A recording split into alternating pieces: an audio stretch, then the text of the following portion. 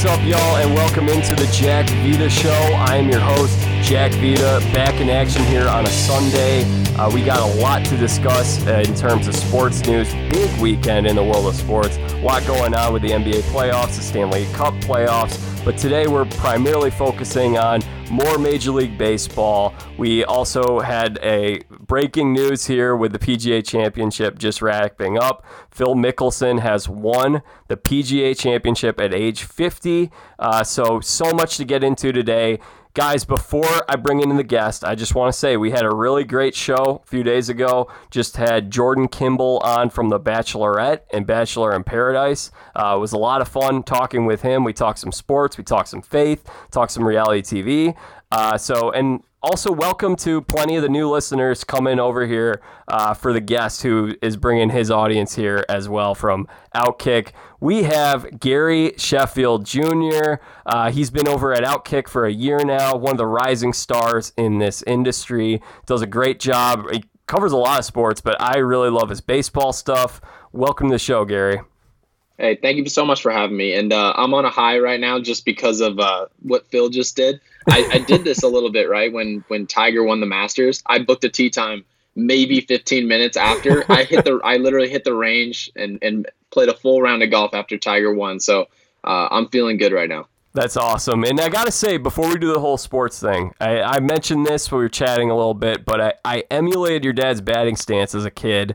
I feel like a lot of kids probably did just because they thought it looked cool. But really, the toe tap, I thought he had such a great toe tap where he'd stride in the ball, and I naturally emulated that, and it did me a lot of good. Even if I get out there for a softball game these days, I'm still wagging my bat like he did. Yeah, a lot of it, like, I think people think that it was for style. Yeah. And while some of that may be true, he learned that from a hitting coach actually gave him the idea in the minor leagues. Now that was all a timing mechanism. My dad was struggling hitting sliders early in his career, especially early on in the minor leagues.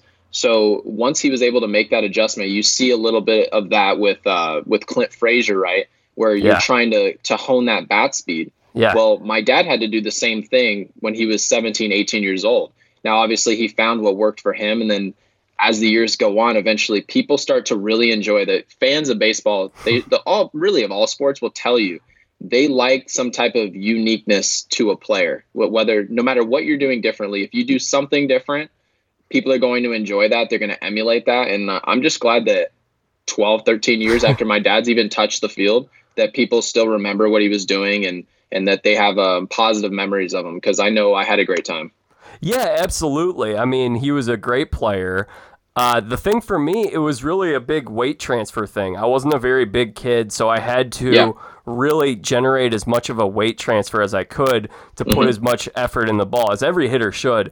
And I copied that toe tap, and then naturally the bat waving came with it. But I had to keep the bat waving too. Maybe not. I wasn't facing minor league pitchers. I was facing guys who were tossing 70 in 8th grade or whatever. But I mean, I think the thing is it was really good for me to keep my arms moving. I was an ADD type of kid. So for me to just go from being frozen to then trying to bring the bat through the zone, that was hard for me. Yeah, and it gets your body involved, because people don't realize my dad was not a big guy. Hey, people say, your dad's probably 6'3", 6'4", right? I'm like, no. He's 5'11", 200 pounds, 205. So he wasn't like, width-wise, he's a big guy. But, I mean, he's not Ken Griffey Jr. He's not 6'3", 6'4", where he's just using leverage and he could stand still up tall. No, he has to get his legs involved. He needs to get his body involved in his core. You see that with Mookie Betts as well. He has a little bit of a bat waggle in some sort to get his entire body involved in the swing. And it makes for entertaining baseball when you see guys of different stature playing good baseball. Yeah, Craig Counsell is one that everyone will always remember. That was such an awkward stance, but it worked for him. Yeah, it was awesome. It was awesome. And then I sent you the Twitter clip the other night. I was watching this reliever on the Angels, Alex Claudio. Had you seen that guy's, you know what I'm talking about? Is he the guy who's really tall and drops down low? So no, that's a different guy. But this guy, what Claudio does, he throws like a high of 84. And he throws a 70-mile-an-hour changeup.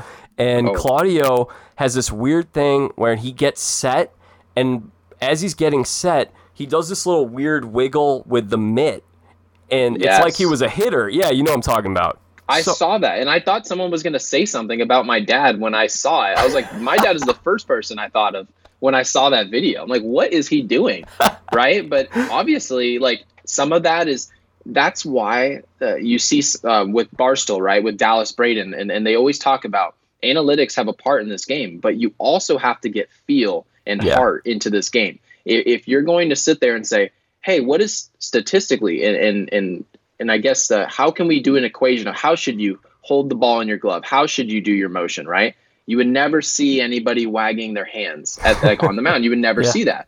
But his body told him that that's what needed to happen for him to be successful. And then long behold, you eventually have a successful pitcher in the big leagues. So that's what we love to see. We like to see some form of uniqueness, and I'm glad he's doing what he's doing. Yeah, absolutely. I was watching that. I just like, that is the weirdest thing. It looked like he grew up watching your dad play. He did the same thing on the mound that he did in the batter's box. And that's, I think a lot of people forget that these guys who are the, major league players were pitching and playing positions as kids.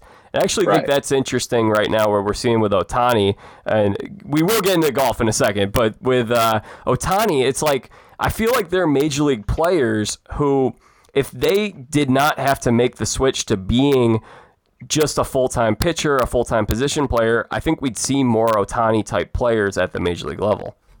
Yeah, and you see that Jacob deGrom, right, is athletic. Now, people always tell you, play different sports, try different positions, all these different things, right? And there's a reason that Jacob deGrom is able to handle the bat. He was a shortstop. And a lot of people don't realize, like, he was taking Chris Sale deep in college. This was a really good baseball player, not just a pitcher. He's going to be a first-ballot Hall of Famer.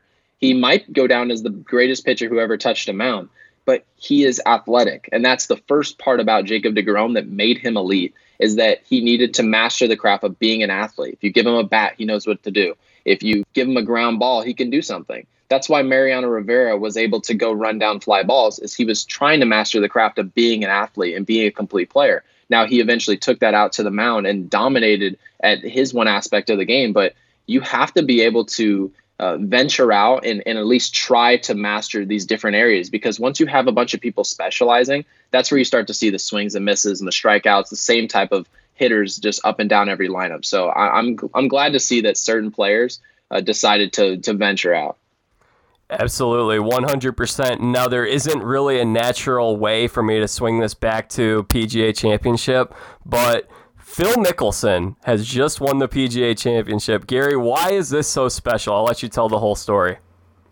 I mean, the dude's 50 years old, right? So you would naturally think, okay, 50 years old, your vision's going to be at least deteriorating in some way, shape, or form. That's, for the most part, that's why guys in golf haven't been able to play well, is they say that their vision is not what it was. You can't putt the same lines. Your ball striking isn't as accurate. Well, Phil is just revamping all of that with modern medicine and working on his body, eating the right way. He's trying to figure out how he can have more distance. I mean, literally today, I can't remember if it was 13 or 14. He hit the longest drive of the entire tournament. That's further than DeChambeau, who's literally out there to hit the ball far. And Phil's out there doing the same thing with a cut. Like, the fact that can happen in golf, it just goes to show that golf is here to stay for some of these players. Like these guys that you're seeing who are 35, and you're like, okay, they might be on the back half. No, they're not. It's like Tom Brady winning in his 40s. Yeah. Oh, wait. Now this guy, all of a sudden, a 38 and 39-year-old, is not old anymore. So it's exciting for all of golf, not just Phil.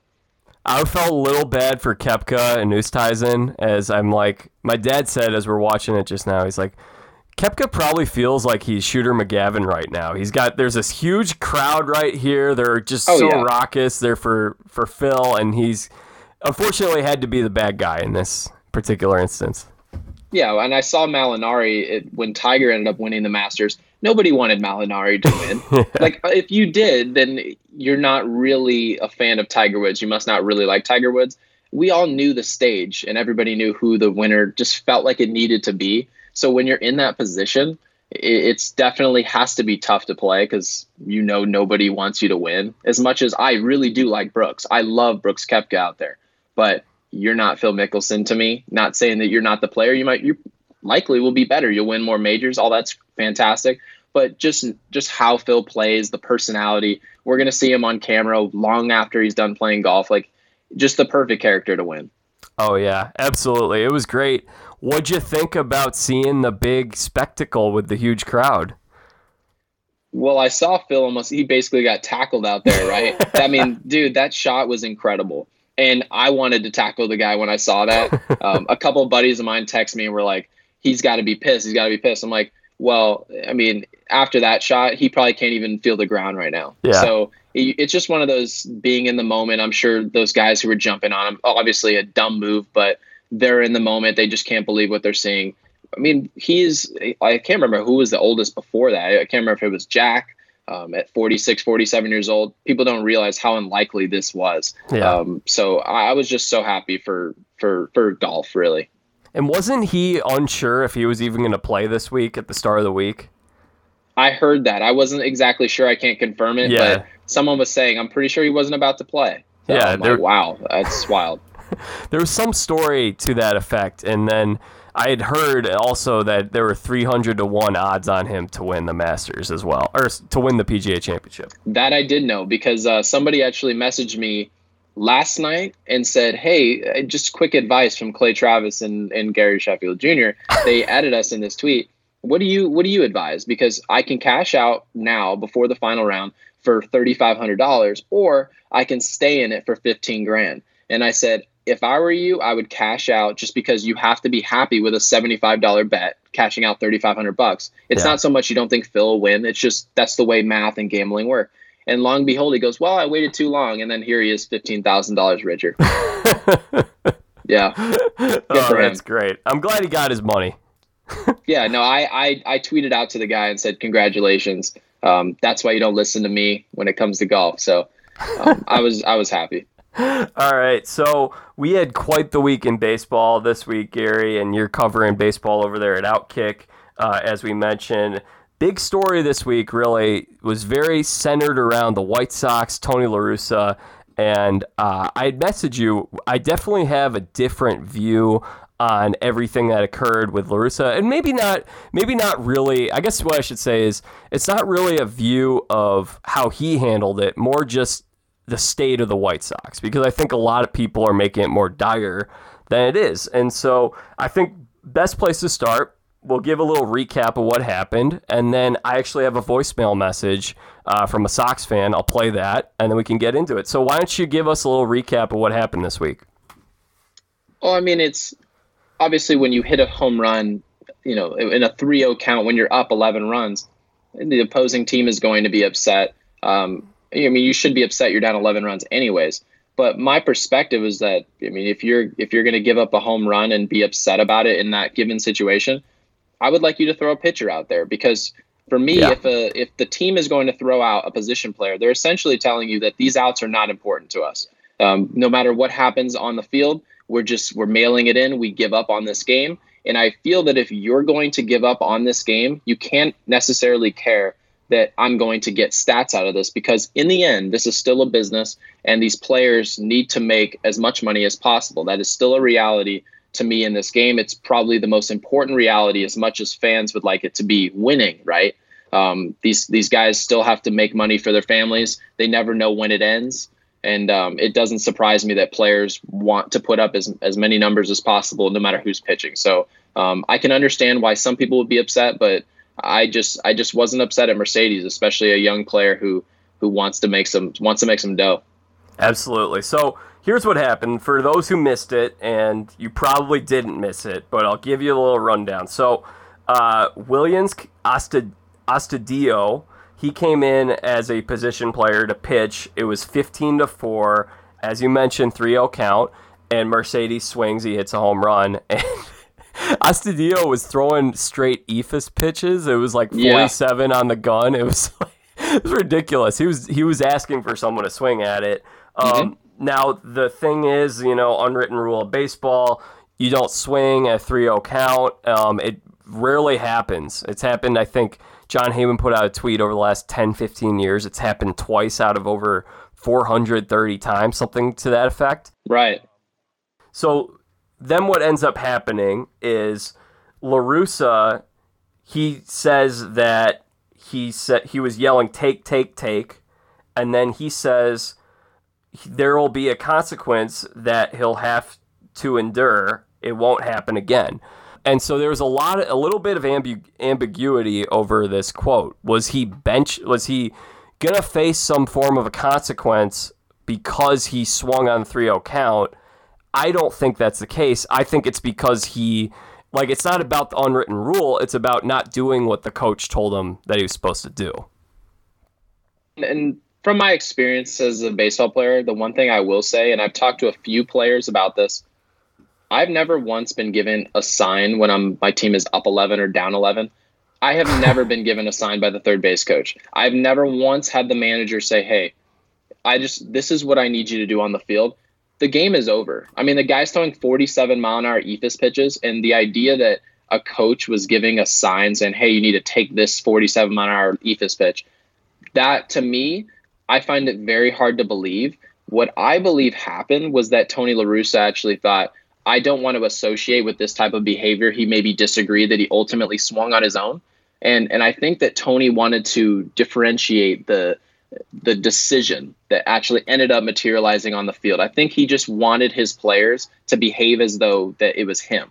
And that's the way that managers that's the way it's always gone, right? They want you to embody their personality into the game and bring that onto the field.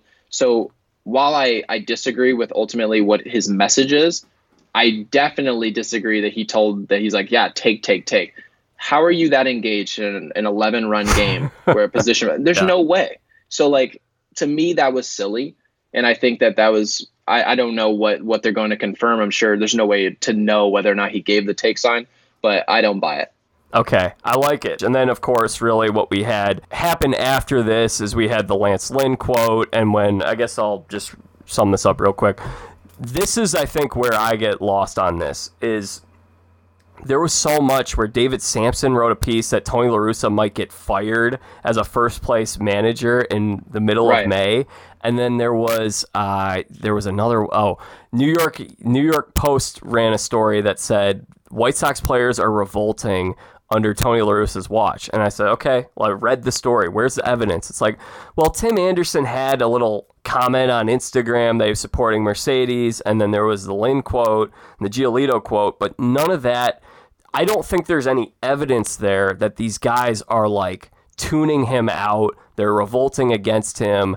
Now, obviously, the Sox didn't play well this weekend, and we'll see where we go from here. But I think up to this point, it's actually gone quite well in Chicago.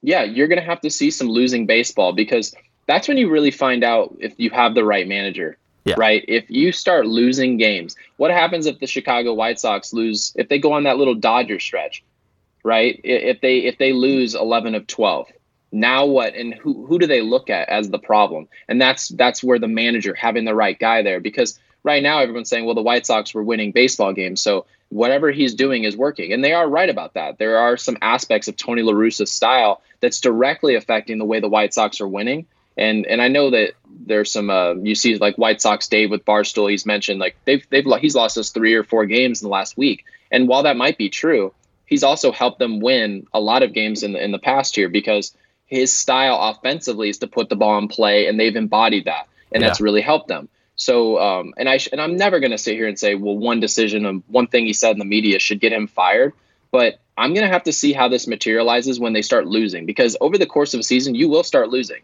And this is baseball. No matter how good you are, you're going to have a stretch where you lose 6 of 8, you lose 10 of 11.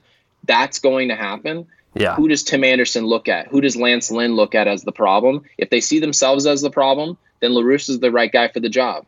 But if they start making excuses and they start getting more chippy with La Russa publicly, then you have a bigger issue at hand. Yeah, I think that's where we find our agreement, is we're both kind of waiting for the evidence to come out before kind of making our assumption and where we think this thing's going to go. And they are going to struggle at some point, and this may be the start of it. I do think that kind of the circus that occurred and unfolded over the past week, that La Russa really brought on himself in a lot of ways. He didn't have to say that to the press. He could take exception to what happened behind closed doors. As Joe Girardi last week, he had an issue with Didi, and the press tried to dig, and he basically just said, "Get out of here, get lost. I'm not telling you." That's how Tony should have handled it. He created that mess, and we'll see how they come out of this. But it's gonna be interesting. So I'll let you respond to that, and then I'm gonna play this voicemail message because I've been teasing it for a while. Yeah. So to me, it's if you're looking for a free agent to want to sign in a certain place, and that certain manager is public, right? That person is public about any type of dispute, any type of disagreement, because managers disagree with players all the time. This happens all the time. High school level, college baseball, which I played a lot of, there's disagreements every day. Who you bring in out the pen. I mean, you saw it. I can't remember if it was the last year or the year before, where JT Realmuto saw that a certain player was coming out the bullpen and he was disgusted with it, right? And you roll your eyes. Well, when things like that happen, that needs to be discussed in private. Now, that's very important. But what Tony La Russa did was he broke the biggest rule in baseball, is you went against your players, which no matter which side of this you're on, if you care about unwritten rules or not, you cannot be against your players no matter what. And that's why Lou Piniella was the most sought after manager really of all time, because his players knew, even if I went out there and made a fool of myself, he's going to back me even if he disagrees. And that's why he was so honorable as a man. And you obviously see the results. Yeah, absolutely. All right. So here's what I got. This is a voicemail message from a listener who also lived on my floor and played some college baseball. Justin Gustafson, big White Sox fan. Here's what he's got to say. Jack Vita, I think you have to look at it like this. There is an ultimate fight going on between the old regime of baseball and the new regime of baseball, the fun rules. It's a mixture of both. The dude is an old school baseball guy, but has younger guys on the staff that connect with his players. It doesn't really matter if you connect with your players. As Steve Stone said, everybody rallied behind Lucas Giolito. They're playing for one another. There are people in every single club that love their boss. There are people in clubs that hate their boss and have respect for him and don't have respect for him. It doesn't matter. Tony La Russa is the best manager alive. And he could get upset. He did not get upset at the 3-0 count. He got upset that Yerman Mercedes missed a sign. And you could tell which guys are baseball guys and which guys aren't based off of that. And they're just looking for bull. Talk about the White Sox. How about let's talk about no-hitters on the Cleveland Indians just absolutely destroying the Minnesota Twins, which they're a complete joke of a franchise. They're the most pasty. If you could think of a pasty person, that's what the Minnesota Twins are for baseball. They're just boring, pasty people, and it's just embarrassing that they even have a club. I'm sorry for swearing. I know it's a PG chat between you and I, but they're a joke. Let's talk about the White Sox just destroying people instead of the drama with Tony La Russa. We also have to talk about the White Sox being the best team in baseball with more injuries than the Dodgers. They're a better team than the Dodgers, and they're missing bigger pieces than the Dodgers. Think about that. We don't even have Adam Engel back. He hasn't even played a game. And we have our entire starting outfield is out. O-U-T out. And they're, in my opinion, a top 3 outfield with Adam Engel, Eloy Jimenez, and Luis Robert. Overall. And they're out. We got, Jose Abreu battling in and out of injury. Nick Madrigal has been out. Tim Anderson has been out, etc. We don't even have our team at full strength, and we're the best team in baseball. And people don't want to talk about it because they think the White Sox are boring because they're a smaller market team next to the Cubs. There you go. And by the way, not to just harp on the Cubs, but you have a players coach there. How are they doing? How well are they doing? Are we going to be able to name a player on the Cubs after the All-Star break? Again, it's all about perspective. It's all about the players you put on the field. They don't have to like Tony La Russa. I don't like some of my bosses. It doesn't matter, but he put it right against Lance Lynn. He has a locker. I have an office. I'm going to make the decisions. It is what it is. You're going to have to deal with it if you're a player. All right, what do you think? And by the way, I'm going to have to bleep some of that out. My apologies. So this is the way I think about it. He was talking about how you don't have to like your boss. That is factually incorrect. Now, the reason I say that is because if you look at any business landscape in the history, this is not athletics. This is just if whether you're working as you're a writer, you're in TV, does not matter. Whoever is above you, if you do not respect the authority above your head, you will leave and put in your 2 weeks the moment you get a chance. The moment that players and any staff member has the opportunity to show you disloyalty, they will do it every single time to the people they don't respect, no matter what. You saw it with Shaq and Kobe. Shaq and Kobe couldn't stand playing with one another, right? They eventually said that it was ridiculous that they couldn't get along. But what did you see, right? They were winning. Oh, we're fine. We can get along. We can play and we can intertwine. We're fine. We win again. Then they three-peat. Then they lose. What happens the offseason of them losing? They point the finger at one another. Shaquille O'Neal is traded to the Miami Heat. Now, we're talking about two of the greatest basketball players. Like, these are top 10, top 5 basketball players of all time. This is not Tony La Russa and a couple guys off the Chicago White Sox. These players and managers, they can easily turn their backs on one another just like that, very quickly. That's why no matter what level you're on and what business you're in, if you don't have that respect and you don't feel backed by the people above you, the second you get a chance and things are actually going hard, if a certain business is going down the drain, they're going to be pointing fingers of who's to blame. But when your manager backs you, you'll take the blame. And that's what you want from your players, no matter who's on the field. So while I appreciate, obviously, his perspective, and that's fine. I mean, that's sports. We all have different perspectives. Yeah. But for me, even at the college level, all of the coaches I didn't end up liking, there was always a bad breakup at the end between certain players, the unit of the team. We hardly ever won the big picture, the big prize, when you don't respect the guy above you. So I think it's very important. I still want to see if La Russa can turn this around, because I believe he can. I just think that he has to make some adjustments. So do you think that, this is an interesting topic, do you think that you can have a boss that will it work if you respect your boss even if you don't like him? Is it the respect thing, or do you have to have them to like you too? You have to feel that they back you. It's okay. Not so much an understanding of, because you're never going to work and agree with everybody above you. That's just not the way it works. You're drafted into certain programs. You're put there, sometimes without your choice, like just no choice whatsoever. But if somebody is going to have respect for you, they're going to defend you regardless if you disagree. And remember, I talked about Bobby Cox. Bobby Cox, he's been ejected from over 162 baseball games. That's a full season of baseball games. Do you really think that Bobby Cox, at all of those ejections, actually thought that he was arguing the right call? No. But half the time he's going to say, I care more about my player than I care about you as an umpire.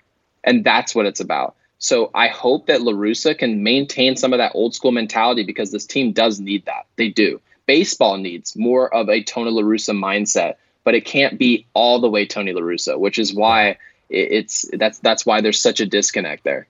Yeah, I think in terms of baseball, I was saying this to someone the other day, I'm a baseball moderate, where I want to have the La Russas in the sport. I want to have the Tatis Juniors in the sport too. I think having a blend of old school and new school, I think that's the best product, in my opinion.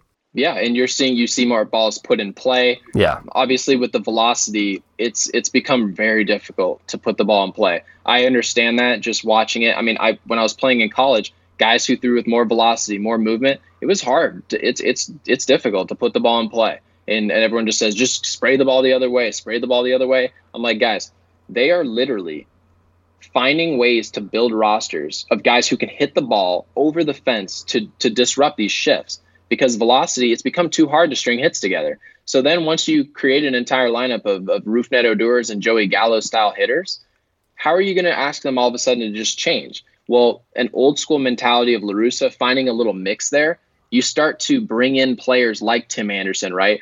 I'm not saying they brought him in after, but those Tim Anderson style hitters and the Nick Madrigals, right? Those guys are really good for baseball because they provide some type of blend. And that's why La Russa, just his presence alone, allows those guys to be on the roster and be empowered to say, I trust you to be my 3-hitter, even though you don't hit 40 home runs, because I find that you're my best hitter. That's something a lot of teams aren't doing. So I hope that La Russa can look at this as a learning experience, even though he's almost 80 years old. But I hope that he can look at this and go, I missed the mark here. Like, I just didn't back my player. And I can be honest about that. I wish that he could come out in public and say, while I disagree with what Mercedes did, you know what I mean? So Yermin Mercedes, whatever he did, I disagree. But ultimately, I back him. And you can't come out and say that, hey, they handled this the right way. You cannot do that. To come out here and say, I was fine with it, that they hit him, you can't do that. No matter what it is that Yermin Mercedes did, I mean, this dude could steal your dog. I don't care. You don't say that it's okay for one of your players to get pegged with a baseball. It's dangerous. I mean, it could hit you in the hand. It could end your season. Obvious reasons why not. Yeah, and I guess, I think that's a good place to wrap up on this conversation. We'll see where it goes. We see what happens. They just got swept by the Yankees. Heck of a game on Friday night. Heck of a game today, too. Both those games are great games. And that's also where I don't think that we have any evidence that the wheels are coming off this White Sox thing, because I heard so much of that this past week, just in terms of like, oh, man, they're such a dysfunctional mess, and the teams in first place had the best record in baseball just a few days ago, at least on the AL side. Yeah, the Yankees get the big sweep in New York. I'm sure you're pumped about that. I am, and we're going to see on the White Sox, because I know your friend was saying that they're a little small market compared to the Cubs. The White Sox are not small market whatsoever. They are still Chicago, and he knows that better than just about everybody. As a White Sox fan, they're still Chicago, just like the Mets are still in New York. If they're winning or if they're losing badly, people are talking about those teams. So I'm going to be interested to see if this little mini losing streak turns into something much bigger, because that's when you'll finally find out what that heartbeat's like in that locker room. Well, great series coming up here tomorrow. We have the White Sox and the Cardinals. So the big-time La Russa series right there. I'm excited for that. That's going to be fun. I hope to see a fight. Would love to see it. So you mentioned a little bit of what we saw this past week in terms of... Actually, I want to go back to one more thing on the White Sox related. How about the Twins? The Twins are awful. I mean, this Twins team was supposed to... A lot of people picked them not only to win the AL Central, but to win the American League. And Rocco Baldelli goes out there. They throw at Mercedes. Then he gets ejected. It felt like he was really in desperation mode, trying to do anything and everything he could to try to fire up this dead corpse of a team. What was your thoughts on everything with the Twins in terms of recent? Well, first of all, I thought it was ridiculous that he came out the dugout and was like, what? Like, you're going to throw out my guy? What do you mean, what? You just came out. You were down 11 runs. You're doing a terrible job as manager. Your offense is not. You're not scoring runs. You guys are not fielding the baseball. You're not throwing the baseball. You guys are not pitching well. The bullpen's not pitching well. Everything about the team is bad, right? So far. The team is bad. So when you come out down 11, and you have a guy lollipopping 47-mile-an-hour eephus pitches, and then you're going to come out and hit a rookie for the other team who just waxed you, you look like a fool. Simply put, you look foolish, and you cannot move around and cause up a storm and cause fights if you're not good at baseball. Sorry. He obviously, like, the Twins have a lot of talent. I expect them to be much better, and I still expect them to get much better as the season goes on. But to see the way that they're currently playing and that they're causing a stir, it's to me, it is ludicrous. So I hope that they kind of just take a back seat and realize, like, look, we're going to have to win some baseball games before we're doing any of this nonsense. I don't think they're going to win too many this year. That team is really bad. I believe they're 0-7 in extra inning games, which is maybe a little bit of bad luck there, but I mean, that team, such a big disappointment. I think what was interesting to me was the way that the White Sox were talked about this week is how we should be talking about the Minnesota Twins. How did this become a White Sox story? I mean, that's part of like how this whole thing just got so wild and crazy. But the Twins were able to skate by, and really, I felt like I didn't hear a whole lot of criticism on how bad this Twins team is. Well, I think the reason why is because it's Minnesota. Yeah, that's true. There's your answer. And your buddy said that we might be a little small market. No. Minnesota is small. No one gives a rip about Minnesota. You know what happens when the Minnesota Twins win 98 games and they're matched up with the Yankees? Everybody predicts a sweep. happens every time. And you know what social media does, and their entire platform, really every Twins writer was tweeting to me 2 years ago when the Yankees destroyed the Twins. They tweeted to me and were like, you're sleeping on us. Oh, you're this, you're that, right? All the name calling, blocking me, saying I don't know baseball. Dad knows baseball. I don't know baseball, right? And sure enough, they get absolutely destroyed. But the reason that no one really cares about Twins baseball, it's literally Minnesota. That's what it is. So the Chicago White Sox, they actually have a lot going for them. They have a great players, great young players. They've got a lot going. Some young arms, power arms that you see with Kopech in the bullpen. I love that. He's like a little bridge guy like Urias. Perfect. And then you have the interesting hired manager. They've just got so many interesting things. And then also the biggest thing is they're actually winning baseball games. So I'm just happy to see that the conversation, I honestly don't want the Twins to be talked about. If you're losing, let's just kick them in the dirt and just, keep it moving. Let's talk about the White Sox for sure. Yeah, and I think the White Sox are not a small market team. The thing is, they feel like they're the little brother in this city because it is even when they've been playing great, they still are taking a backseat to the Cubs. And we'll see. That's fair to say. I think that's going to change, though, because it's becoming clearer and clearer that this Cubs team, which is playing right now on Sunday Night Baseball, Cubs are probably going to be selling off parts at the deadline. Right. I wrote a piece last year, and it was titled that the White Sox are now the best team in Chicago. And it's going to take a little bit for them to gain that momentum and gain that hype and buzz around them that they had back in 2005. But it'll eventually come because the Bears are probably not going to be very good this year. The Blackhawks are in a rebuild. The Bulls stink. The Cubs are going to be trading guys away. So it's going to come for the Sox. It just they haven't gotten the attention in this city that they should be getting. Yeah, it's about sustained winning. If the Chicago White Sox go out there and make a deep World Series run, and let's just say they lose in the ALCS or they lose in the World Series, which I think that they could definitely do. I believe they can win the World Series. This is a great team. Now, if they go do that, then you show up again next year. It's much like the Astros, right? The Astros have built up quite the fan base because they're repeat winners. They won in 17. They were great in 18. They're great. They're great every year. And so eventually fans say, well, why would we care so much about the Cubs when the last time they did something for us was 5 years ago and they haven't done something since? That is important when people are trying to figure out who they want to support, especially when they're local in Chicago. So I would not be surprised if 5 or 6 years down the road, if the White Sox can really just compound some winning here. And then once you do that, people say, that's something I want to support. And the White Sox become the talk of the town. Yeah, and one last thing. We keep saying that we're done on the Sox, but there's so much here. It's so good. Oh, yeah. I think that with La Russa, I couldn't understand why they picked him. Not because a lot of people were saying, well, he's too outdated. He can't hack it. He's too old. He's not going to connect with these guys. And I guess we'll see. We'll see what happens. But the main thing for me was like, I don't know why you'd bring in a guy who's probably going to manage. It's hard to imagine him managing more than 3 years. Right. And this is a core that you're looking at that you're talking about like 5, 6, 7 years down the road. This team should still be competing for World Series 5 years from now. And you want to bring in a manager that's going to be there for the long haul. Tony La Russa, it feels like he makes more sense in a situation where the team has been around for a long time and they just need to get over the hump and they're towards the end of that window, whereas like that the window's Astros just starting. with Dusty Baker. Yeah, that felt right. To me, that felt right. It did. Man, I agree with you. I definitely agree with you. This is a young team that they could be good for the next 6 or 7 years. Teams really haven't shown that, especially in baseball, to be good for a decade.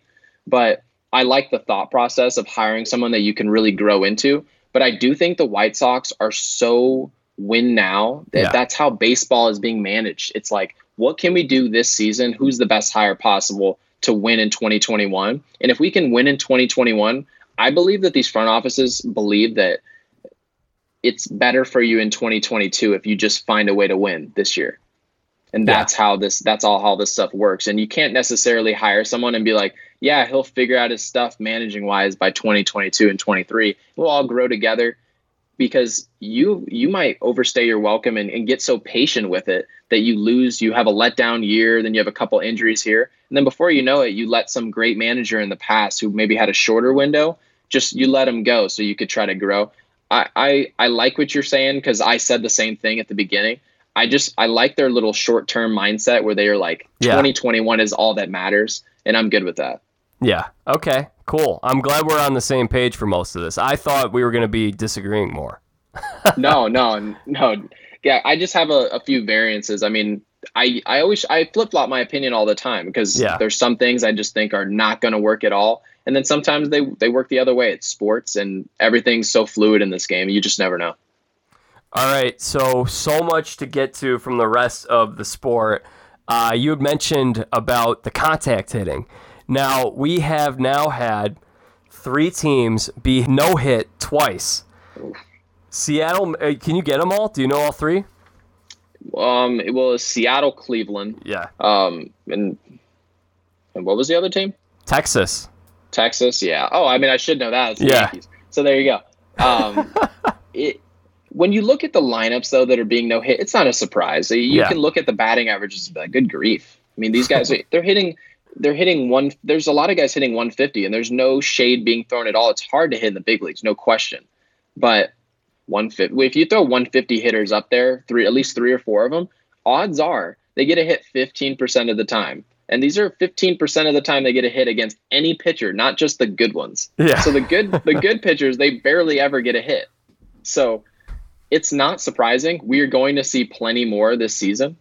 As I don't want to say as disappointing as that is, because it's still a great accomplishment. I don't want to take anything away from these pitchers, but to have no hits in a game, it shouldn't happen that often. And it kind of shows you, like, we have to find a way to make an adjustment as a league, because this is an entertainment industry. Yeah. If you're not entertaining people, and as much as everybody likes to say they like pitchers duels, they don't.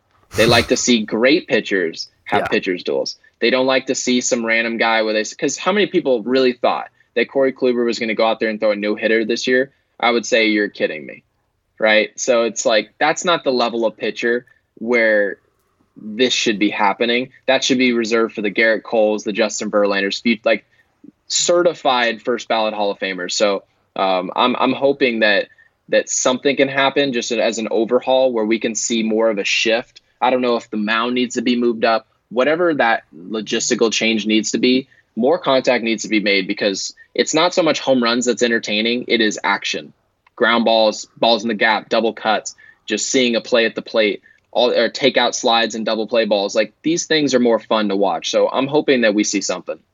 I think we will. And I think it's going to start with, we've put so much of a premium on launch angle and home runs over the last 5 years, and I think we're eventually going to swing back the other way. Maybe not to the same degree that we once did, but I think there's going to be some team that wins a World Series and they don't have a guy who hits 40 home runs on the team, or maybe they have one big power bat. They're still going to have a couple power bats, but the whole team is going to be guys who just grind it out. It's going to be a team full of Tommy La Stellas. And then the whole league is going to copy that. And it's going to start then with the players that are drafted. Dan O'Dowd was talking about this recently on MLB Now. And he was saying, like, eventually people are going to start drafting the contact bats who can generate power. They're going to draft pitchers who have great control that are going to up their velocity with their pitching coaches. That's a great point. And you saw it in the NBA, right? Everyone's saying the big man is dead. The big man is gone. Nobody wants to go into the post. Twos are less than 3. We're not doing that anymore. And then what did you see last year? You saw Anthony Davis and LeBron James doing damage in the post. And they're like, well, wait a minute. What can we do to stop that? Because they're so far one direction. We don't even have an answer for that. We've been trying to figure out how to master this other craft. And it turns out that they went and dominated in another category, and we couldn't answer them. So then now the very next year, you start seeing the Philadelphia 76ers say, instead of Ben Simmons handling the ball in the fourth quarter, get the ball down low to Joel Embiid. And then you see the MVP race. And all of a sudden, he's one of the best players in the NBA.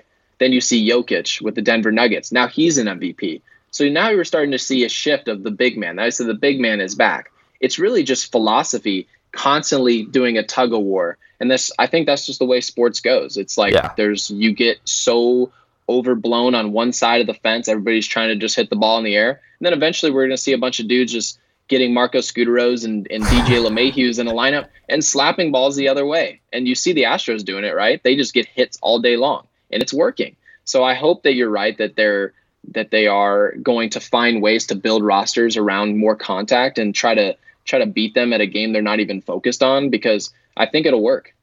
I think it will, and I think one good thing for baseball is while they have tweaked some things, they haven't changed the rules in a dramatic fashion, because like in basketball and football, it seems like we're never going to go back to those days where defense really won the championships to the same degree as we once did, because the rules have changed. It's much faster pace, more scoring, and I miss seeing some of that. I miss seeing more of a balance between offense and defense. But in baseball, we haven't really messed with that in that regard. So you could win with a great pitching staff. You could win with a great lineup. And yeah, I think some team's going to win with contact hitting soon enough. It's just so hard because baseball got aesthetically worse because we got smarter. And that's the same with basketball. The basketball players, Michael Jordan didn't know that it was better for him to just shoot 10 threes a game. He had no idea.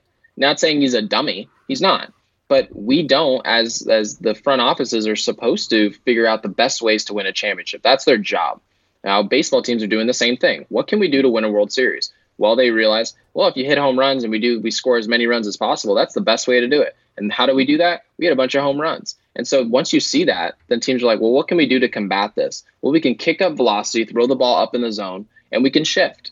And so now baseball doesn't look remotely similar despite the rules not changing. I mean, you literally go to a game and you see the shortstop. You'll have Matt Chapman, who's a third baseman, playing in center field.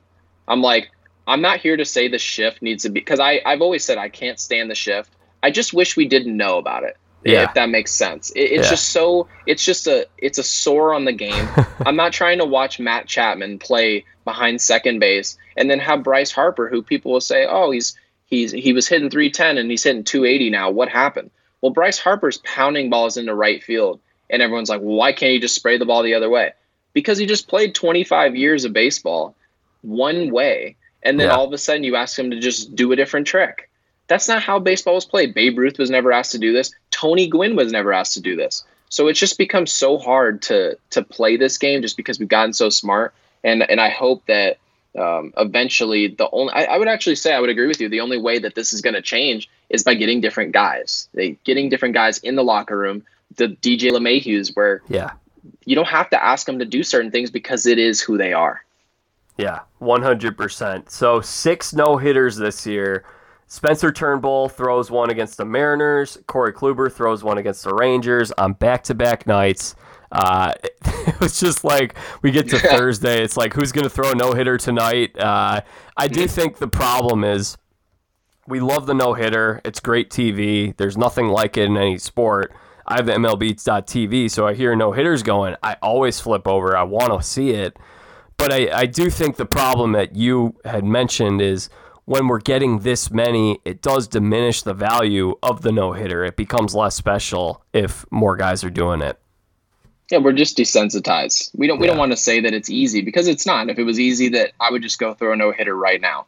But when you see something once or twice in an entire season of baseball, maybe you see it not even once a season. You see it, and then the following season you see it one time. When that happens, you go, wow, now that's special. Because we're not seeing it, right? There's some type of rarity there. But if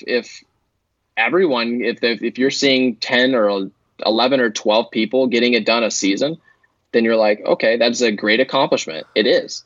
But we can look around the room and say, well, that guy's got one. That guy's got one. And we did the same thing with Nolan Ryan. We're able to compare careers and go, why was he able to throw 7 no-hitters or whatever it was? Yeah. Well, that goes to show you it's a solid way to say, look at his greatness. But now we have like no real way to judge these players because they're accomplishing these ridiculous numbers that analytics and shifts and all this stuff are just taking over the game. So again, I don't want to diminish what they're doing, but I am desensitized. I definitely am.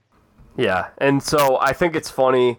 We've had 6 9-inning no-hitters and a Bumgarner. I'm just going to call it a Bumgarner now. If you throw a 7-inning no-hitter, it's a Bumgarner. 6 no-hitters in the 9 innings, and those came against the same 3 teams. So typically we talk about which team has the most number of games where they don't score a run or they only score 1 run. This year it's going to be a race to see which team has the most amount of games without a hit. That's going to be the Mariners. That's got to be. I've watched my roommate's a Mariners fan. We have a lot of Mariners baseball on. That offense is so bad. It is so bad. And if we don't recognize, today we looked at the lineup and we didn't recognize 3 or 4 names. If 3 or 4 guys are in a lineup and avid fans of that team don't know who's in there, something is wrong. And I know that there's injuries, maybe young guys playing. You have that going a lot. Like there's a lot of baseball teams, even like people who are watching a lot of ball, MLB TV, they have it on at work every day. You're still looking at these lineups like going, who the heck is this guy? Right. And it's just weird. Like it's just, the baseball is in such a weird spot. And there's some great talent out there. You see like the Tatis Juniors, like a lot of these great players, but then you'll see some of these teams. I'm like, what are they doing? Right. Like it's just, I'm going to have to say the Mariners are going to slide in right at first place in no hitters today. I think they've got, I'm going to say they have 2 more in them. Oh, interesting. Okay. So I was actually thinking probably Texas because Texas, I feel like, is a team that I feel like I know more about these Mariners guys because there's so many young guys on that team that, and maybe some of them are hurt right now, but with Kyle Lewis and Kelenic, and then you've got, and I know a lot of people say Kelenic, but my friend's Serbian or Croatian. He says it's always with an itch at the end. That's all the NBA players, Stojakovic. That's true. Eventually, people are going to say Kelenic. That's my call on this, by the way. But Dylan Moore, Evan White, Kyle Lewis, as I mentioned, who's not having a very good year. They have Austin Nola. I mean, like, they're guys in that lineup I feel like I'm pretty familiar with. A lot of young guys, J.P. Crawford. Whereas with Texas, I feel like I have the same level of unfamiliarity with the Texas team. In Texas and Seattle, you might see Haniger moved. You could see Joey Gallo moved in a trade. Yeah, so these guys, some of these players could be moved on from. Now that affects the no-hitter race for sure. I mean, if Kyle Seager is not in there, that's a bad lineup. It's just what it is. So they've got some great players sprinkled in there, but if the trade market thins that out, you could see 2 no-hitters either for Texas or Seattle. So, Gary, we had 7 sweeps this weekend. I don't know if you're aware of that. Really? Because, I mean, normally, because I'm a gambler, at least somewhat, and we always bet against the sweep, so that's bad news. Yeah, bad news. The final game of a sweep, my roommate always says to bet against that. He's like, you always fade against the sweep, so a lot of gamblers lost some money this week. I'll tell you that. Yikes. Okay. Yeah. So we had 7 sweeps. I'll run through these, what we had this weekend. The Washington Nationals swept the Baltimore Orioles at home. We had the Yankees sweeping the White Sox, as we mentioned. Tampa Bay Rays sweep the Toronto Blue Jays, and really some great games in that series. Today they were down it was 4-2 in the 9th inning, and they ended up winning that game with Travis Bergen walked 3 straight guys with the bases loaded to lose that game, 6-4 Tampa. We had the 12-inning thriller on Friday night that the Rays won 9-7.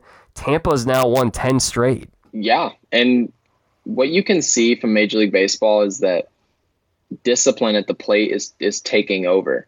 I know they've talked a lot about how pitchers are throwing strikes less this season than they've ever thrown.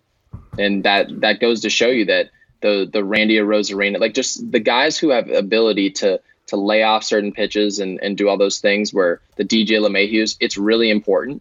And you're going to start to see, I hope that philosophically, those contact driven teams, they can actually just take over baseball. Yeah. That's what I'm rooting for. Really. I think it'd be good for the game just to see in all these baseball races, if you can see these teams philosophically taking over, because you saw with the Giants, right? They in 2012, 14, and 16, I believe, I can't remember what it was, but when they went out and dominated with pitching and just coming out lefty reliever, every other team wanted to do the same thing. The Yankees started doing the same thing. So I'm hoping that happens, and I'm surprised the Blue Jays went out there and got swept. I think the Toronto Blue Jays are a great team, and Vladdy Jr. is just – he's a lot better than I thought he'd be. This guy's a freak. That ball he hit off Kopech, or no, it wasn't Kopech. It was Glasnow. The ball he hit off Glasnow shouldn't even be legal. It's unbelievable. So they're exciting to watch. Obviously, I'm sorry to watch them get swept. Not really, since I'm a Yankees fan, but I anticipate that they're going to be right there at the end. Yeah, that division's going to be real tough. The Rays, as you mentioned, though, what's so interesting about them is they're not a big-time power team, yet they're leading the league in strikeouts per game offensively. They strike out more than any other team. Yeah, I know. I heard that number the other day. I was shocked. I couldn't believe it because they have a lot of guys who put the ball in play, yet they strike out a good amount. It's weird. Yeah, Zunino, I know, strikes out. That is surprising. I would not surprise that. I know they have a lot of guys in that lineup. I think G-Man Choi was hurt for the majority of the season, so that doesn't help. He's one of their best bat to ball. He might be their best bat to ball guy in their whole lineup, and that includes Arozarena. So it goes to show you the talent that kid's got, but that surprised me. I would not have expected that. I know, it's shocking. And they just traded Willy Adames a couple days ago. That's another story with the Rays. I saw something the other day that they've made 15 trades already this year with their 26-man roster. They're always wheeling and dealing. Yoshi Tsutsugo was also shipped over to the Dodgers recently. I was watching the Dodgers game last night. I was like, he's on the Dodgers now? What's going on with that? But anyway, they trade Willy Adames, and I think we're going to see Wander pretty soon here, Gary. I'm pretty excited. I thought we were going to get him earlier this week. Yeah. I tweeted out, I'm like, where the heck is this guy? Because I know, is he the number one prospect in baseball? He is. Yeah, and so I'm expecting to see some talent there, and he's going to help with the strikeouts. I know maybe not early. I never expect anybody to have like a little Puig breakout, but eventually that talent's going to shine, and the Rays, Blue Jays, and the Yankees, they're expected to be right there. So when you have a young, talented guy who's, you never know what kind of moments that he's going to be up for, I'm ready to watch him play. And hopefully he doesn't destroy my Yankees season, but I want to see him succeed.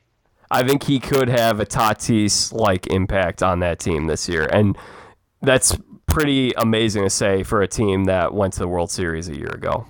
Yeah, you never know with these prospects, because one moment the Yankees had Jesus Montero and everyone thought he was going to be the next Yogi Berra, and he's just going to be the next coming of Joe Mauer, and he turns into nothing. So Wander Franco could be nothing, but he also could be a future Hall of Famer, and I hope to see the latter. Absolutely. So we mentioned these sweeps. We had a few more. The Rangers swept the Astros. How about that? That was pretty shocking because the Astros just swept them. They took 4 last weekend, and now the Rangers take 3 back. And those were some big games last weekend for them to get back into the top of the AL West. They're still only a game and a half out, but I don't know what to make of this Astros team, Gary. I would expect the Astros still to win the AL West. I just would, because simply put, they score runs. They will score runs. It doesn't matter if it's cold, doesn't matter if it's hot. And some of these teams can get cold fast. You see Matt Chapman's not having a great offensive season. There's some guys that are kind of disappeared in that Oakland lineup. They've won a lot of close games. Like the A's have just won a lot of close baseball games. Now, part of that is because they're built to do that. That's what they've always done. But it would not surprise me. Houston gets healthy and they go out there and win 14 of 15 and say, hey, remember the A's that. And then now we're talking about Matt Chapman being traded. That's kind of how things have gone over the years, and I won't expect something different until I see it. I'm still in on the A's. They've been playing some great baseball lately. They did it again, 2 of 3 from the Angels this weekend. They've been hot lately. And I don't think I've seen really any weak spots with that team, but I do think the Astros are better than I expected them to be this year. I had them missing the playoffs entirely. Now I think they're going to be in the hunt for the long haul. The big key that I see with that team is how good their young pitching rotation has been. Those guys have all stepped in very nicely this year. They always, like some of these teams, right? They just always manage to have these young players. I'm like, who the heck is this guy? I mean, what? Like, the Astros was bringing some lefty. Can't remember his name, but he just comes out there and he's just shoving in the postseason. I think it was Vasquez or something, something like that. I'm like, what? Framber Valdez, I believe. Yeah, I'm like, dude, this guy is the real deal. And they're like, yeah, we've been talking about him. I'm like, no, you haven't. What do you mean? And so he's just coming out. And he's got polished breaking stuff. The dude's not afraid of the moment. I'm like, where are these guys coming from? And how are you preparing these players? Why aren't the Yankees doing this? Why aren't these other teams doing this? But it goes to show, like, there's a lot of work that's involved in building great baseball teams. It's not just the players, right? So it's not surprising. I wouldn't be shocked if the Astros bring some other young guy up. It's not going to be Forrest Whitley, but it could be some other guy. And they just step up. They find ways, and that's just part of the DNA of that organization. So I picked the A's to win the division, right? Early on. That's what I did. And I just looked at the lineup and I was like, this team is just, they're built better. Like they should win this division. They're better pitching. They have the experience to do so. And they also have room to spend if they want to go acquire talent at the deadline. I know they never do that, but they could. They get something short term. Now, if they want to go borrow a Trevor Story and throw him at shortstop and just say, hey, we'll use that as a rental, do something, who knows, right? If they want to go do that, the A's could go do that. But Houston always just lingers. And then eventually they succumb to the Houston Astros, and then that's where I'm eventually like, maybe I should just keep picking Houston. Well, I'm sure you'd want Story coming over to the Yankees, right? I do. I definitely do. I was looking more so. I would love Trevor Story to be a Yankee, but I would like that Jesse Winker or whatever his name. That dude, dude can mash. Whatever he's doing. Because I know, Brian Cashman's already talked about it. He's like, we need a lefty bat. I'm like, well, that dude's a lefty bat. Are you kidding me? He's hit a home run like 5 straight games. Whatever he's doing, the Yankees need more of, because he's got that bat to ball skill that DJ LeMahieu has, where he can go he can hit 450 or 500 for a couple weeks. He can get that locked in. And those are the type of players you like, especially going into the postseason. And I know the Yankees, they don't really care so much about just winning regular season games. They've got to win a World Series. Like it's enough. It's been 12 years since they won a World Series. They need those type of bats and maybe another big arm. So maybe swing a trade for a Winker and Luis Castillo if you can. Ooh. Yeah, okay. I like that. And the Reds are going to be selling. They're 20-25 right now. Let's see. What'd they do this weekend? Reds. I'd imagine they were okay the way Winker hit. No, I don't think they were, actually. Wow, that's sad. Brewers take 2 of 3 in Cincinnati this weekend. And the Brewers really need that because they just got Yelich back. The Milwaukee Brewers were in first place on May 1st. They were 16-10. And since then, they've been 7-13, and that's pretty much been an entire month without Yelich. Yelich is back. Brewers need to get it clicking here soon. Well, Milwaukee has that starting pitching that those other teams just don't have. The Corbin Burns, those guys are the real deal. So it would not surprise me if Milwaukee just catches fire, and that's when you start seeing Cincinnati's and those other teams selling. So who knows? The Yankees might luck up. The other few sweeps that we had the Rockies sweeping the Diamondbacks, not very consequential there, but the Dodgers and the Padres, these teams are heating up. Padres now have the best record in baseball. They've won 10 or 11 straight at this point. They sweep the Seattle Mariners, and the Dodgers sweep the San Francisco Giants. One of my favorite stories of the week, Scott Kazmir getting the nod last night, his first Major League appearance since 2016 at age 37, and he actually did pretty well. He went 4 innings pitched, 2 hits, 1 earned. I'm happy for the guy. I'm happy for him as a person, because obviously he's doing this because he loves baseball, but how strange is that to see players be 37 years old playing baseball? And when I saw his name, I was like, well, that can't be right. That was the first thing I thought. They were like, Scott Kazmir has hit the mound, and someone just tweeted that casually. I'm like, Scott Kazmir? And so I had to go check, and sure enough, there he was with his locks. I mean, it looked a little different from the days of when I was watching him. He had the short hair. So yeah, happy to see it. Maybe not so much as a Giant, but yeah, it was surprising. Just flat out surprising. Is this where the Giants are going to start falling off? Because this is their first bit of adversity they've faced so far. They were swept at home by the Dodgers, and they've really been great so far this year, but it's hard to believe that pitching staff, now maybe I guess with this current state of baseball, maybe the pitching staff actually does better than we expect because no one's hitting very much. But that pitching staff, they've had 4 or 5 guys in that rotation with sub-3 ERAs. Really, Alex Wood's been really good. Kevin Gausman's been really good. Johnny Cueto has looked good. Anthony DeSclafani has been really good. But it's hard for me to imagine that rotation does this for 162 games. What do you think? I don't think the front office wants that. I think what they're going to do is try to sell high. I think you saw Baltimore try to do the same thing with Matt Harvey. You bring on a guy on the roster and say, well, look, if we can get him to have a resurgence with our team, we can move some of these guys with advanced age to send them to a team who needs to win right now. Say the Milwaukee Brewers. If Matt Harvey turned out to be a winning project, all of a sudden Milwaukee can be like, well, we can go get somebody to shore up the back end of that rotation, and suddenly you have some pieces of value and you can build towards being young. And ultimately that's what the Giants are trying to do right now. They're in that little hybrid range where they have some guys who are contributing. You're like, he is not the age who should be a contributor, but he is a short-term guy for the right team. So if you can take advantage of that and play well and make sure you get rid of guys at the right time, I think the Giants can really have some big moves during the deadline. Yeah, I think it would be the best thing for them to start losing some games so you don't have those expectations. Because last year, this is where the expanded playoff thing probably hurt them because they were in the same spot where they could have sold and they ended up saying, well, we'll try to get into the playoffs. We'll keep the pieces on board, and they end up being team number 9.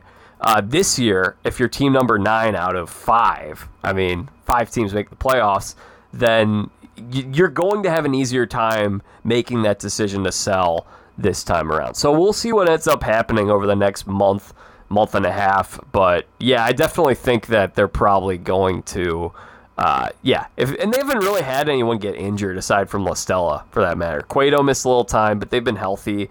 They've had some good luck. They've been a really good home team. Eventually, they're going to have a big-time road trip. They're probably going to start tailing off. Yeah, sell while you're up. That's just what you got to do. Yeah. And it might suck right now, but ultimately the goal is to win a World Series. The Giants fans know what the goal is. They've won plenty World Series in the last 10, 15 years. These fans know that sometimes rebuilding stinks, but then if you do it the right way, we can't forget Houston had some tough times, and it was all ended up being worth it just because they did things the way that it needed to be done. So it wouldn't surprise me if they end up making those trades, especially with those advanced guys. Scott Kazmir is probably a little too advanced to send in a trade, yeah. Right? But if you see maybe not Buster Posey, because he's a lifelong Giant. Yeah. But some of these pitchers, the guys that are getting some real value out of, there's some teams that could use that, especially right now. So that would not. I would like to see that. I'm not a Giants fan. I've never liked the Giants. So yeah, I hope they sell. Well, the Dodgers, one thing on the Dodgers, of course, from this past week is Albert Pujols joins the team. And, this was a long week, Gary. I can't believe it's been a whole week. It feels like it's been 2 weeks. But he started 5 of 7 games for the Giants this past week. And now, for the Dodgers. I mean to say the Dodgers. 5 of 7 for the Dodgers this past week. And the Dodgers have had a number of injuries, so he's in an opportunity. They're going to platoon quite a bit with that team. He mashes against lefties, so through 5 games, 263 batting average. OBP's not great. OBP's not great. It's a 300, 721 OPS, so that's around league average. But, Albert Pujols can still play. Yeah, and he's also a leader, which is great.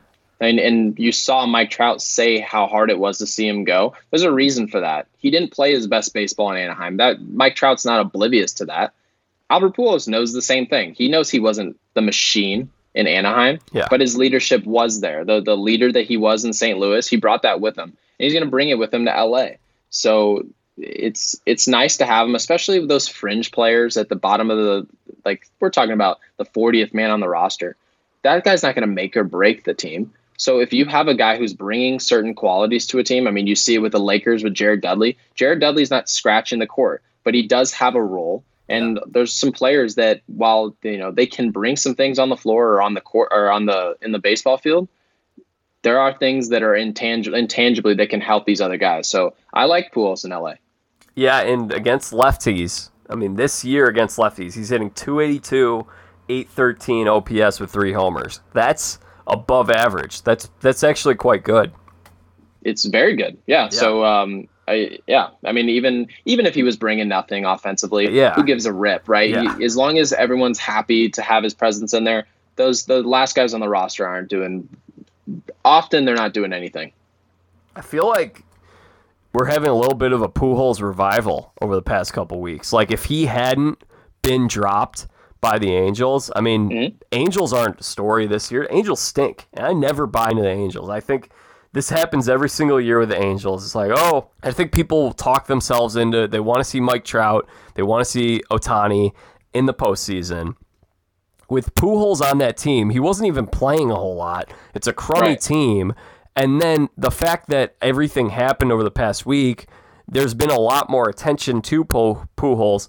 And I think people are starting to kind of remember how great this guy was, and that we should be sending him off the same way that we sent off Derek Jeter. Yeah, and it's the same thing you're seeing with Phil winning a major. Yeah. He hasn't won in a while. He hasn't really competed in a while. He hasn't played well at all.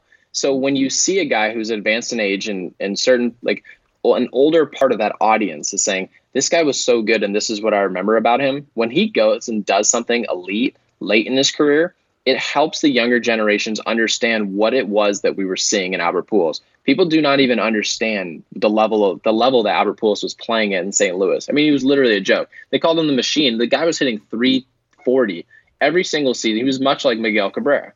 .340 every year, 45 home runs, 125, 130 RBIs. And he was taking walks. He was never striking out. He was the perfect offensive player. Literally, the only thing he couldn't do is run. Yeah. So it's like, he was unreal. So when you see a guy go for a tailspin really in Anaheim because of injury, it's nice to see him have some success, like just something, right? I mean, it sucks. Like, for a lot of fans, they don't want to see it with the Dodgers, and that's understandable. But to see Albert Pujols doing really anything now is nice.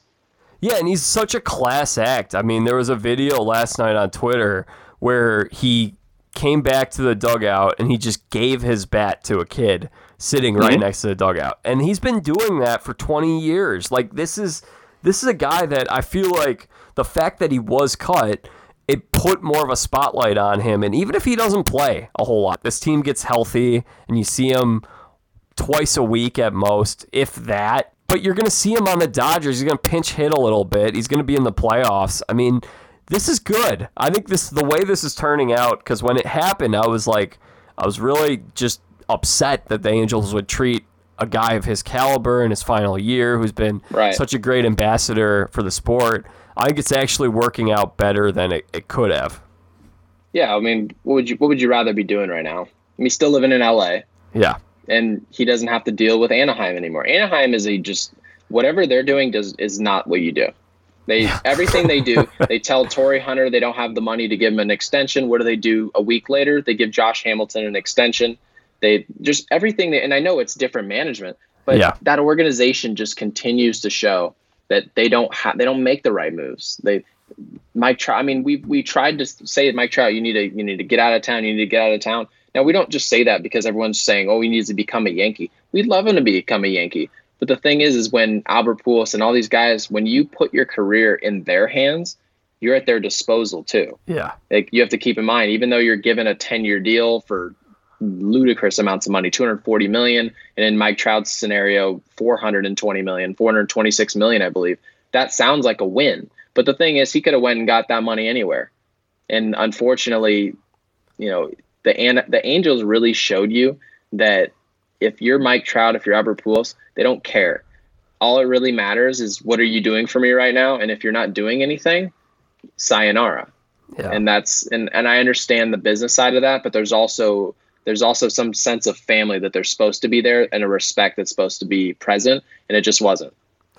We'll see how they end up managing Ohtani, because we had this past week, Ohtani was topping out at 91 in the first inning, which is a big drop in velo. Yeah. And then Madden was doing stuff where he put him out in right field. He was putting Justin Upton out in center field. Like, it's the typical Madden stuff, yet it's not really the team to kind of tinker around and do the Madden stuff with. I just think that team's a dumpster fire right now. Yeah, it's a joke, because people don't realize what Ohtani's doing is fantastic, but recovery-wise, this is not good. When you pitch, and I don't know how many people who are listening to this broadcast who have actually pitched 6 or 7 innings, how much pain your body is in and how much stress is on your arm, your elbow, your shoulder, your bicep, everything. Your back is sore. All these different things, depending on how you pitch and where there is stress on your body needs to recover. That's why when you watch college pitchers or high school pitchers throw, the second they're done pitching, they have ice on their arm. The moment they're off the mound, the trainer's already working on their body.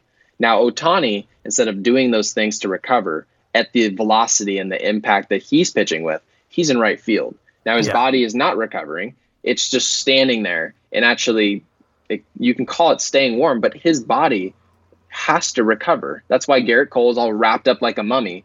And Ohtani's standing in right field still worrying about at-bats. So it's very demanding on his body. And ultimately, I hope to see him stay healthy, because if he does, he'll probably be the MVP. But this organization is asking for, it's a tall task. And he's doing it at an elite level, and it's still not mattering. That organization still stinks. So, sucks. There we go. All right, so we got a few more of these to run through. So we had the Twins taking 2 of 3, even though the Twins stink. They take 2 of 3 from in Cleveland. They're gonna need to rattle off a lot of those. I can't remember which Twins. I think it was maybe Josh Donaldson. One of those guys said we're gonna have to win every series from now to middle of August, and maybe not to that exact extent, but it's going to be something like that in order for the Twins to come back. I think the Twins are done. I don't think it matters, though. Yeah, they're not good. The team's not good. The lineup, the lineup is okay. They're fine. But as an entire unit, you need to be good at many things in baseball to win. That's why you see the Angels just keep signing bats, and guess what? They don't win. So you go get Rendon, you can go get Ohtani, Mike Trout, all these players. That doesn't mean you're going to start winning. Your entire unit has to be good. So it's the Twins are they're not the right roster to come back from this point. You're not dead in the water just because you have this record. You're dead in the water because you have this record, and then your team looks like this. Yeah, very true, very true. And they don't win in the playoffs either. They've lost. No. The last time they won a playoff series, I think it was 0-1. And wow. It's been ugly with the Minnesota Twins. Okay, so Marlins take 2 of 3 at home from the Mets. Mets are starting to slide once again. Yeah, that magic was running out. They were winning games that I didn't expect them to win. You saw when Kevin Pillar got hurt, they were in a little bit of a feel-good moment, because they were showing that they have a great locker room, which is nice. That is a good thing to see, that these guys actually like each other. So that was nice to see. But that only brings you so far in Major League Baseball. You're not just going to be winning baseball games all season long because you like each other.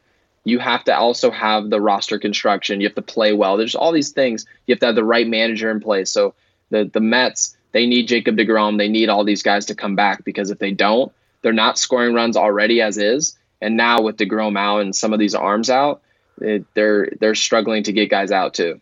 Yeah. So then we also had, on top of that, Phillies lose 2 of 3 at home to the Boston Red Sox, and that's a big series win for the Red Sox. This team, again, another one that I haven't bought into them. I'm not sold on the Red Sox quite yet. But if they keep winning these series, because now the schedule's getting a lot tougher, and this schedule up through around from now to the start of August is maybe the toughest schedule of any team has to play. They started off with a lot of soft teams. It's getting a lot tougher, but good job by the Red Sox, 2-3 from Philly. Great lineup.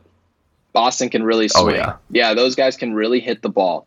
And you can see last year they were pressing just with the short season. Obviously, they didn't have a lot of their guys running out there, but JD Martinez is back. A lot of these guys are back. Philly, though, on the other hand, that roster is just not it.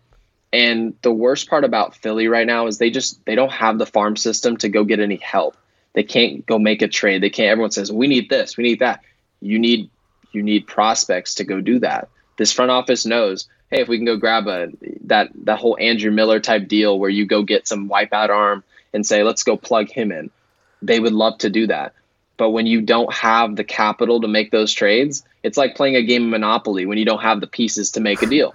Yeah. You're stuck. You're just kind of watching other people play their game until you're out of gas. So Philly is in a really bad spot, man. That team is, while their record is not horrendous, I don't see them trending the right direction. I only see it getting worse. The problem with what the Phillies did was they started making all these moves that you make when you're only a couple pieces away from a championship. Right. And what they had nobody, very few guys that were solidified from their young core. You go back a few years and you would say, man, that Phillies team should be good in a couple of years. They got a nice young core, but they didn't develop the talent very well. Some of those guys haven't panned out at the major league level, but then they also made the trades. Like they traded Sixto Sanchez for JT Realmuto. Right. Sixto Sanchez would be great for them to have. JT Realmuto is great to have, but they really, as you mentioned, they emptied out the farm system, win now without really any depth behind that squad that they went out and got. Yeah, and they didn't develop talent at all. You see Howard has not pitched well. He's supposed to be a big-time arm. He just hasn't been good. And then you have Scott Kingery, who they gave an extension to. Scott Kingery is that he's worth a minimum. He's not even worth a roster spot.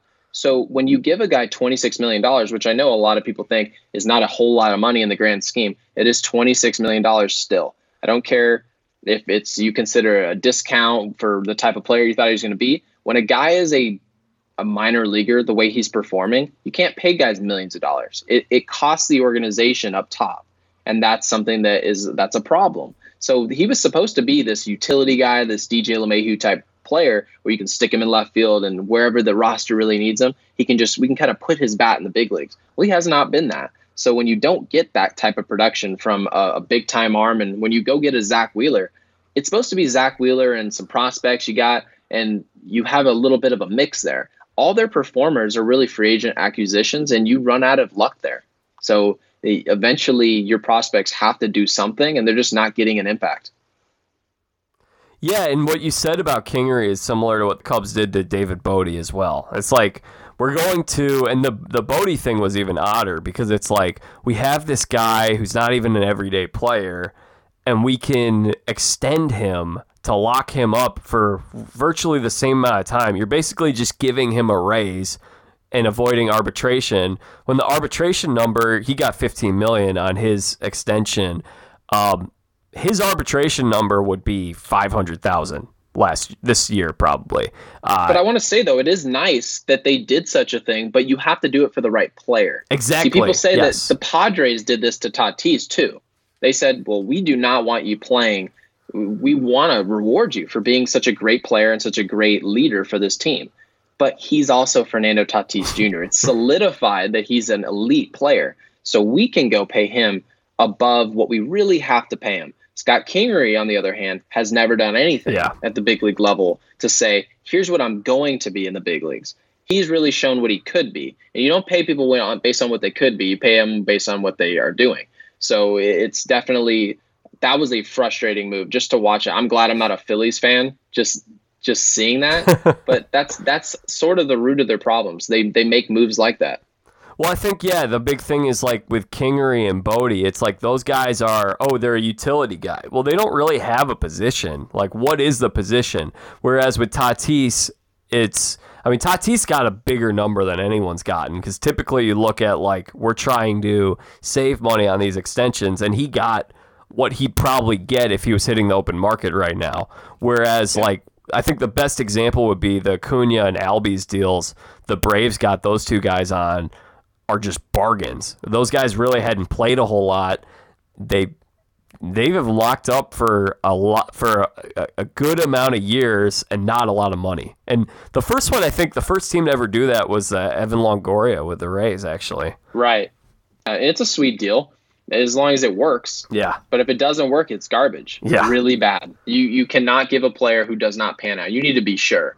And they weren't sure. They just made a guess, and unfortunately it didn't work.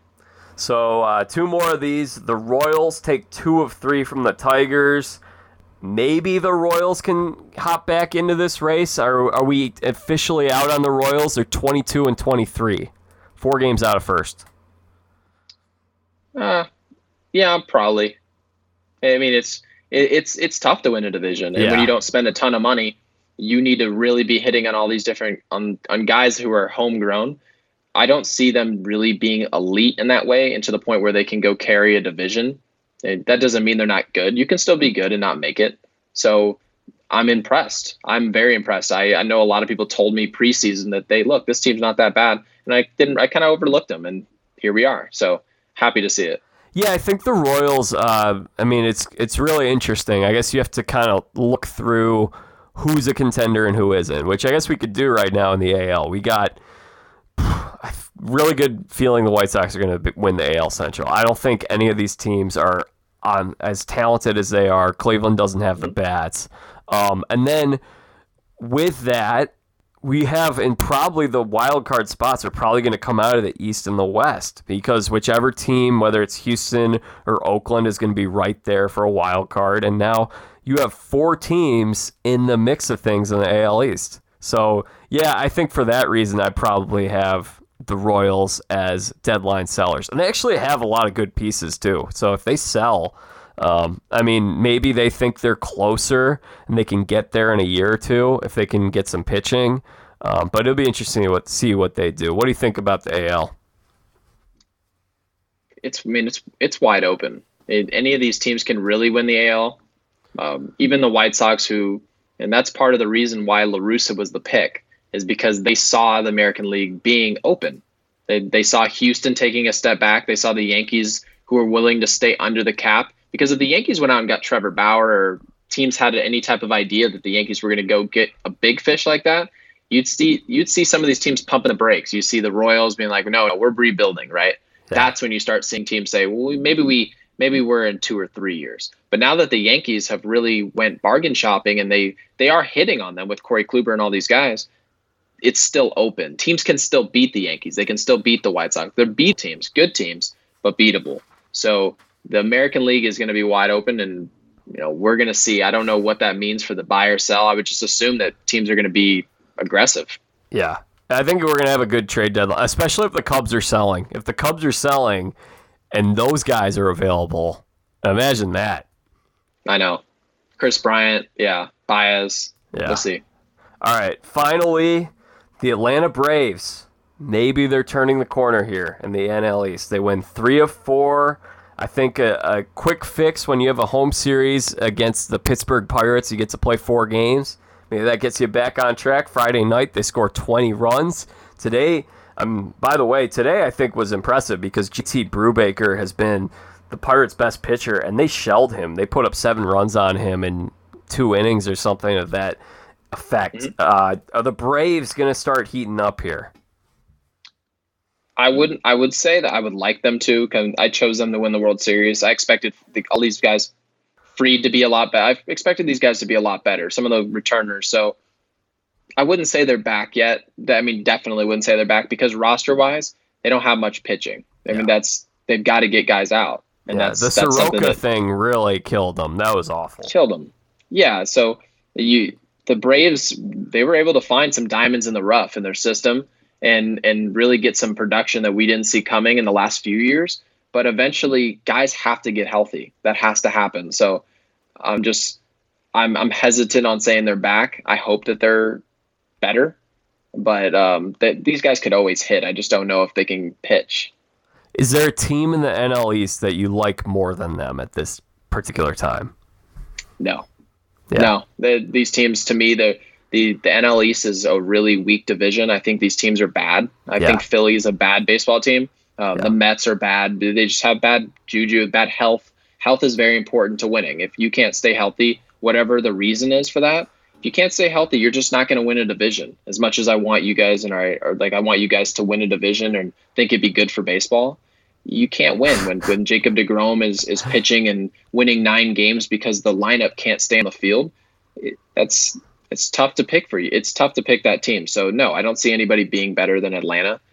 So I think Atlanta ultimately will come out on top. Yeah, I think so too. And yeah, I think this is a good time to a little update on the standings here. Washington, with their sweep, I don't think that team's very good either. They're only 2.5 games out of first place, and they're in last place. It's crazy. Yeah, the division's bad. That's just what it is. Like right now, they're just kind of beating each other up. Not a good division. So, we don't really know what to make of it. We don't know if they're going to sell, if they're going to buy. Atlanta tends to never buy. That's not how they run things. So it's going to be wild. I think a lot of these teams are just going to stand pack, especially in the NL East, and the results are just going to be random. That's what it is. And then we've got the Cubs and Cardinals playing tonight on Sunday Night Baseball. There will not be a sweep in effect. We'll see which team ends up taking this series in St. Louis. Cardinals atop of the NL Central. They have a 3-game lead. Brewers are right around 500. Cubs are actually above 500 right now. Right. Thoughts on the NL Central? I still like the Cardinals just because of that lineup. I love the lineup. I just think they can hit good pitching. They will do it late in the season. I'll pick St. Louis every day of the week. NL West, we have 3 teams that are only a couple games within each other. Padres now at 30-17. They've won 9 straight. Dodgers have won 7 straight, 29-18. And we have the Giants at 28-19. And then we got, Colorado and Arizona at the bottom. But I think what we're going to see here is I think we're really getting into what we thought this would be coming into the season, where we're going to have these 2 super teams that are going to be slugging it out for the NL West title. And I think the Giants definitely are going to be tailing off here soon. The Dodgers are going to win the division, and that's just because you see Bellinger coming back this weekend.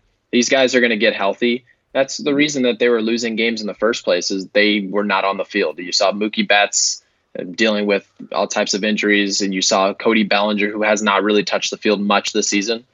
Once those guys get on the field, talent-wise, they are just so much better than every other team other than maybe San Diego. So I expect it to be close. I don't want to write off San Diego. It wouldn't surprise me if they won a division by a half game.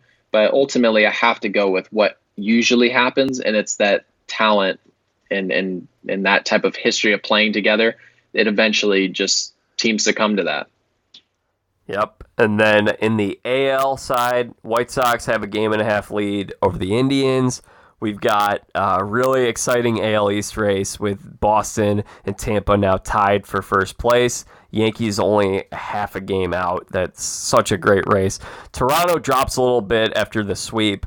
They've actually lost 5 straight now. They're 23-22. Right. And then in the AL West, we already mentioned A's and Astros, and then a bunch of also Rans in that division as well. Yeah, and I'm a Yankees fan, but I see us being buyers. As long as somebody's on a decent contract, I can see the Yankees being buyers. And some of these other teams like the Red Sox, who I think are still going to always be trying to go win a division, they are the Red Sox. But right. I still have New York trying to come out of the American League. I think now's the time. So we'll see. Gary, is there anything else baseball-wise that I may have missed from the past week? Any other thoughts you have? Well, we might have missed a no-hitter. Just recording this show. No, man, you did a great job. I just hope to see some aggressive play, especially in the trade market, because some of these teams are just bad, man. They're bad. Like there's contenders with no bullpens. There's teams who can't stay healthy. There's just so much at play right now. I hope I hope that these front offices are taking the season serious instead of just worrying about winning regular season games, and they're actually trying to build rosters and build their roster for a World Series. So I hope. All right, you catching any games, Summer? Any new ballparks? I'm gonna go to Fenway. I know I've been to Fenway as a little kid, but I haven't been in a long time. I'm gonna find a way to get up there. I still haven't been to New Yankee Stadium either. Oh, nice. Yeah, I think I'm gonna try Cincinnati and Cleveland. Do that one in a weekend. Yes. Cleveland is underrated. Oh, underrated stadium. Very nice. And what'd you think of Fort Worth? You were down in Fort Worth last week. I loved it. I went to this place. I can't remember what it was called. It was like 8 something. It was like some barbecue place, and it was delicious. It was so good. It wasn't. I could not believe it. No, it was. God, I cannot remember this. But I never remember it. But it was so good, and I got like a 32-ounce ribeye. It was like it was a 22-ounce ribeye with a baked potato and just I was ready for a nap. It's impossible to eat healthy down there. So my sister just graduated from TCU. I was down there a week before you were. So the last 4 years, had a lot of great food down there. Pretty much gave up on ever trying to eat healthy when I was down there in Texas. It's a great state. It's awesome. It is, and the people were so nice to me. I mean, the people were just so genuine. It's just nice to walk in somewhere. Please, thank you. Yeah. Nice to see you. People actually engaging with you. You don't see that in many other towns. So it was refreshing. Yeah, and I saw you tweet something to this effect, and my brother and I were saying the same thing when we were down there. Like, the women down here are just absolutely beautiful. They're so gorgeous. Yeah, blonde hair, blue eyes. Yeah. I mean, it was just, but more importantly, it was like, women are just better when they're polite. People are better when they're polite. Yeah. It's just not enjoyable sometimes when I'll go to Scottsdale and in certain, like, women and men, they both do it, right? Where they just act like you don't exist. What's funny is Scott. Oh, did you cut out for a sec? I did. Yeah, my AirPods died. Okay. You're back though. Yeah. Yeah. Okay. So what's funny is, one of my buddies, Albert Destrade, he was actually on Survivor. He's been on this show a few times. He does a dating podcast, and one of the things he does is he likes to try to check out the dating scenes in other parts of the country. And so he's in Miami. So he was using Hinge, and he thinks, you know what? The number one location that he thinks he's going to find women that he's going to like the most, Scottsdale, Arizona. It's the best looking women by far. Okay. Is in Scottsdale. There's no question. I mean, it's just, they're just better. It's like Beverly Hills, except less plastic surgery. And they're still nicer people in general. So yeah, no, Scottsdale, Arizona is a joke. I don't know how people date and living in this area. I have no clue. It's just a bad idea. So yeah, I've always tried to be like, maybe I'll dabble in the dating scene, and then all of a sudden I'll go out to Old Town Scottsdale. I'm like, nope, not gonna happen. All right, Gary. So what are you working on this week that people can check out? How can they follow along with everything you're working on right now? I'm always working on Twitter. I'm always working on my Twitter game. I mean, obviously I'm a writer, so you can find me at Outkick.com, but just Gary Sheffield Jr. on Twitter, Instagram, anything. I hardly ever use Instagram. I will eventually, as that grows, but Twitter for sure. All right. Absolutely. Well, this was a great time, Gary. Lots of fun here. Can't believe we went an hour 40 deep, but so many great baseball thoughts. Would love to do it again, maybe later in the season. Thank you for having me, man. Good luck with the show. All right, y'all. That does it for my conversation with Gary Sheffield Jr. Was a lot of fun having him here on the podcast, and really fun.